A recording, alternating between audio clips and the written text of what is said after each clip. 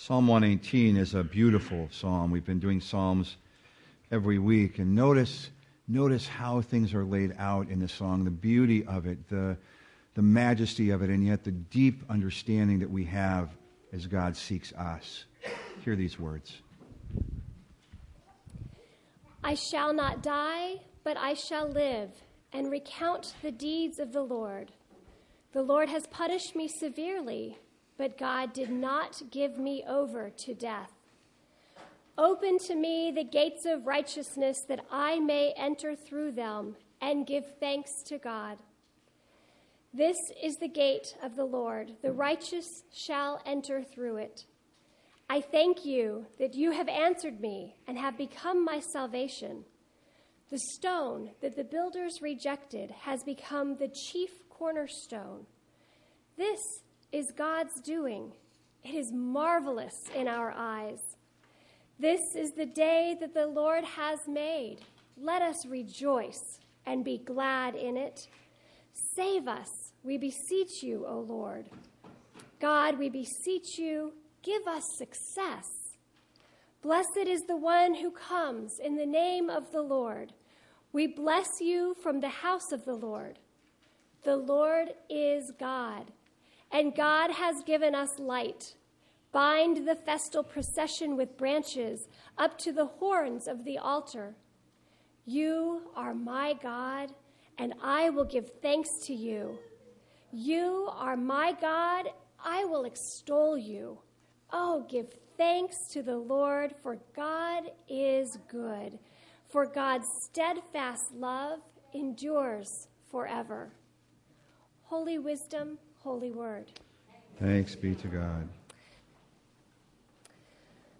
When they were approaching Jerusalem at Bethphage, at Bethany, near the Mount of Olives, he sent 2 of his disciples and said to them, "Go into the village ahead of you, and immediately as you enter it, you will find tied there a colt that has never been ridden.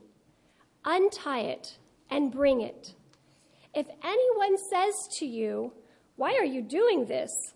just say this, 'The Lord needs it and will send it back here immediately.'" They went away and found a colt tied near a door outside in the street. As they were untying it, some of the bystanders said to them, "What are you doing untying the colt?" They told them what Jesus had said, and they allowed them to take it. Then they brought the colt to Jesus and threw their cloaks on it, and he sat on it. Many people spread their cloaks on the road, and others spread leafy branches that they had cut in the fields. Then those who went ahead and those who followed were shouting, "Hosanna! Blessed is the one who comes in the name of the Lord. Blessed is the coming kingdom of our ancestor David. Hosanna in the highest heaven." Then he entered Jerusalem and went into the temple. And when he had looked around at everything, as it was already late, he went out to Bethany with the 12. On the following day, they came from Bethany. He was hungry, and seeing in the distance a fig tree in leaf, he went to see whether perhaps he would find anything on it. When he came to it, he found nothing but leaves, for it was not the season for figs. He said to it, "May no one ever eat fruit from you again." And his disciples heard it. Then they came to Jerusalem, and he entered the temple and began to drive out those who were selling and those who were buying in the temple. And he overturned the tables of the money changers and the seats of those who sold doves. And he would not allow anyone to carry anything through the temple. He was teaching and saying, "Is it not written, 'My house shall be called a house of prayer for all the nations'? But you have made it a den of robbers." And when the chief priests and the scribes heard it, they kept looking for a way to kill him, for they were afraid of him, because the whole crowd was spellbound by his teaching. And when evening came, Jesus and his disciples went out of the city. This is God's word. Thanks be to God. It was in the mid-'70s, probably about 1976, that I was working construction, and every day we would turn on the radio and listen to our wonderful little radio player. And I remember about 2 weeks before the event was supposed to happen, they began to talk about new technology in radio. And what they talked about was the fact that you could now begin very soon to have smells, olfactory technology that was going to be able to be coming through your radios. I was spellbound, as were every one of the other workers around me. 2 weeks later, as they kept building this up, we finally, at the appointed hour at 10 o'clock on that morning, stopped work and began to gather around the radio. Leaned in close because they said it was going to be hard. You had to be close to your radio. So there we were. It's probably 21 or 22. You remember being 21 or 22? Leaning into the radio. Can you see, 10 construction workers gathered around this? Unbelievable. Leaning in. And at 10 o'clock, finally at the appointed hour, they said, "Can you smell it? The smell of bacon cooking in the studio. We have it all set up. Lean farther in, closer. Can you smell it?" I looked at the crew and I said, "I think I smell it." And finally, as I knew there was some wafting smell of bacon coming from my radio, in the quietest of whispers came these two wonderful words: April Fools. Oh, to be 21 again. I tell you that story because it also reminds me of the event that happened yesterday. Remember yesterday? You ready for this? I was absolutely blown away by this number. $1.5 billion billion spent on lottery. The Mega Millions lottery. $1.5 billion. On a 1 in 174 million chance of winning the $640 million. What was amazing is watching at Safeway, I guess it was at Albertsons, watching folks who you absolutely knew could not afford slapping down these hundreds of dollars and buying these long sheets of lottery tickets, knowing that they were the 1 in 174 million that was going to win this. Somebody after first service said, "Do you know that the chances of you becoming a saint?"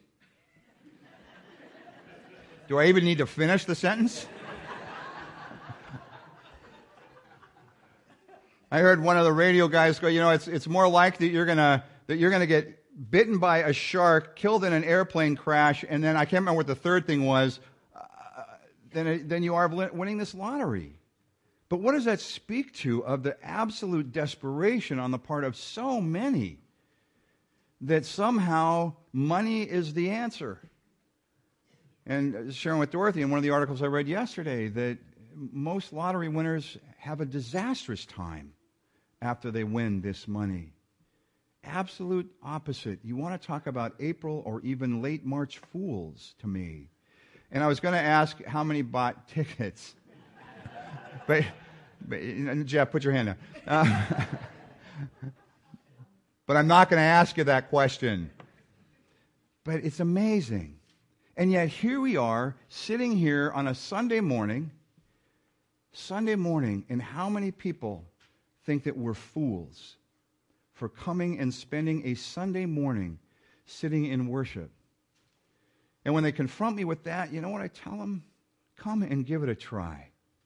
Because you will find nowhere else in your life a place like the community you will find on a Sunday morning at Aldersgate United Methodist Church. You will find people who absolutely deeply care about each other, who want to do the absolute right thing in the world.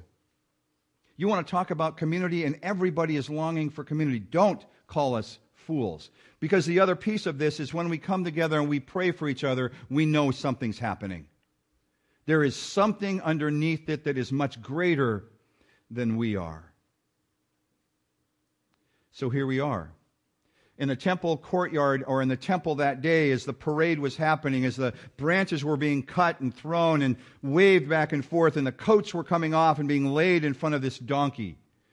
Those standing on the kind of the balcony area of the temple, you know what they were saying? Fools. Absolute fools. And by the way, Hosanna, Hashanah, is the word in ancient Hebrew, and what that means is save us, as you've heard. And what they were screaming and yelling that day was for Jesus to save them, not for God, but from Rome. We have to remember that's what they were hoping for as he is writing in, because if we don't know that, the rest makes no sense whatsoever. And here is his story in all four of the Gospels. Matthew and Mark are almost identical as they tell the story. Luke goes into a little more detail. My favorite is John. And those of you that were here when Dave Tinney was here, I know you heard this sermon about the positioning that John has of this story of Jesus coming in that day on the donkey. It's not at the end of the gospel. It's in chapter 2. And it's right on the heels of the wedding at Cana. And that story is not about a wedding. It's not about Jesus turning water into wine. It's about Jesus himself going from baptism to crucifixion and resurrection. That's the wedding story at Cana. But then John doesn't think that's enough. And so what he does is he moves his story to the beginning to define the other element of Jesus' ministry, which is to hold accountable those who are abusing in the temple. All four of those stories. But the other key pieces of this story are important for us to understand. The fact that Bethany keeps coming, that the Mount of Olives is mentioned because that's the place that the Messiah was first to appear before he came into Jerusalem. That then he was to come in a humble state, riding. And what we have now is this polemic being set up, this clash of two powers. Because in Rome, when a conqueror came in, remember what they rode and what happened for them was they rode in on the best of horses, the best of steeds, and the parade that was happening was all in their honor. With pedals and just incredible. Or they would ride a chariot with the emperor's best horses pulling it. But here, we have a donkey. Why? Because here, it's not about him. It's about God. Save us, God, from where we are. And we know that you are the appointed one. You are the one that is going to get to the throne of Rome and turn this around so that we can become free. And immediately when he gets into the city, he goes to Solomon's portico, the place where the voice of the Messiah was to be spoken first, the place where he was to find his voice. And what does he find there? Tables filled with money changers. It would be like us going to Chuck E. Cheese's. Probably haven't heard that theologically before. But you know, at Chuck E. Cheese, what you have to do is you have to turn in your money, right? And get the specific tokens that will then open up the wonderment of Chuck E. Cheese. Right? This is what happened. You had to bring in your money, give it to someone sitting at that front desk. He would exchange it for temple money, tax you for making that exchange, which would feed into the coffers of the temple, which would make those guys wealthy. That's the money changers. Jesus walks in and immediately sees what this is. And he gets a little angry. He's already had a tough day. Where were the figs? Someday I'm going to preach that sermon. What is it about the figs? Not today. But he turns over the tables. And suddenly, the crowd that was celebrating him, knowing that he was to be the Savior, suddenly begins to shift as well. It is amazing what happened here. How often did we hear Jesus say, as we look at the Gospels, particularly in Matthew, these words? You've heard it said, but I tell you. You've heard it said, but I tell you. And here we have it one more time. You've heard it said that you need to change your money, even though there's nothing in the law that says that. But I tell you, there is no excuse for this. None. Power comes in so many different ways. The temple power now versus this one person. This one person who has no real home, no real income, no real power, no real authority, and nothing inherent that would make anyone want to follow unless you consider teaching, accountability, and healing acts of power. April Fools, right? April Fools. But this is where we come in. We have these two definitive sides, and it's up to us to figure out who wins. And that's what this week is all about. Who ultimately wins this battle of power? Today we make this turn from the parade, and thank you for participating in the parade, but now looking at the shift and what causes this shift. And we have to find ourselves, very much like what I talked about in the prodigal son story last week and in that painting. Where do you find yourself? Where do you find yourself on the parade route that day? What were your expectations? What are your expectations for this Jesus coming in? How do you feel about him coming into our church and challenging us with things that maybe are not appropriate to the law? How would you feel about that? Or as we look at this week and we begin to turn toward Maundy, Thursday, where do you find yourself around that table? What's so interesting, and you've heard me say it before, what's so interesting to me is that and you'll see this on Thursday night, the table will be set up with nameplates of each of the disciples. And I'm going to ask you at some point in that service to find your location around the table. I don't want to set you up with this, but you know what chair is filled first almost every time? Judas. Why is that? Why do we see ourselves in that place more often than, say, Peter or John? What is it about us that makes us feel as though we're not worthy? When what Jesus continues to say is, come, all of you who have heavy burdens, and I will give you rest. I'm the prodigal father coming, seeking to surround you and pull you close, even in the midst of who you are. What does it say on the sign on Newport Way? On the top in the bright red? 2 words. Grace happens.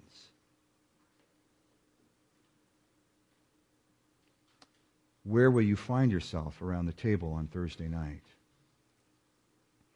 Then on Friday, we deal with death. Don't apologize for it. Don't avoid it. Friday is about death. And every single one of us, not one person in this sanctuary has not experienced death in some way. Not one. Not one. Death in the loss of a loved one, death in divorce, death in relationships, death in so many ways, death in a child who's departed and gone another direction. Death in so many ways surrounds us. But what is it about death that, particularly those that I just described, that we don't want to share with anybody? Why do we hide from that? When we are in a church that so much wants to care for one another. And then on Saturday, we're going to come and be in Friendship Hall, and we're going to create a space where it's a time of waiting, a time of maybe anticipating what's to come. Tomb time. And is there any one of us who hasn't experienced that in some way? And then comes Sunday. But to get to Sunday, we have to go through this. All of these times. Friends, it's dangerous stuff in churches, and the reason that this Sunday particularly has shifted over the years is that we know that for most folks, they will not come to Thursday or Friday or Saturday because we want to go from the parade to the resurrection without going through the tough, dark work. But if we're really to truly understand resurrection, we need to go through the tough, dark work. Not only in looking at the experiences of Jesus, but our own as well. And it all begins on this day at this table, where we remember. We remember that night.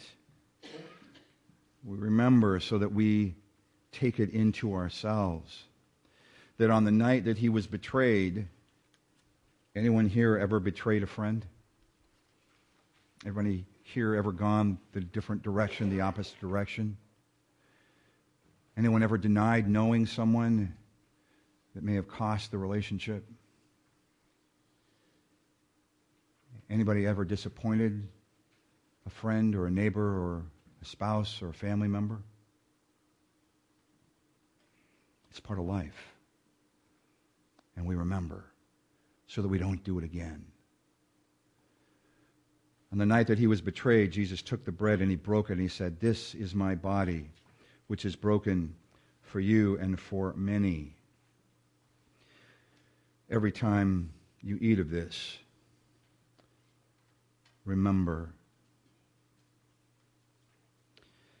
And then after the supper was over, he took the cup, that third cup in the Passover feast, the cup of a potential new covenant, a new relationship with God. And he said, "Take, drink, all of you, for this is the cup of the new covenant in my blood, which will be shed because of the way that I chose to live my life." Every time you drink of this, remember, don't forget that being a follower of me, of Jesus, has a cost. There is a change. As often as you drink of this, do it in remembrance of me. I invite those who are assisting to come forward. As you come, I ask you to pause for just a moment, to think about those places in our lives where we have disappointed or denied, to think about those places in our lives where we know we need to get better, to think about the hard work that goes with that. And as you come, commit to that and commit to this week, wherever you can, coming to one of these services or just taking time to remember each element of Holy Week. Take time. Take time. Commit to that as you come forward.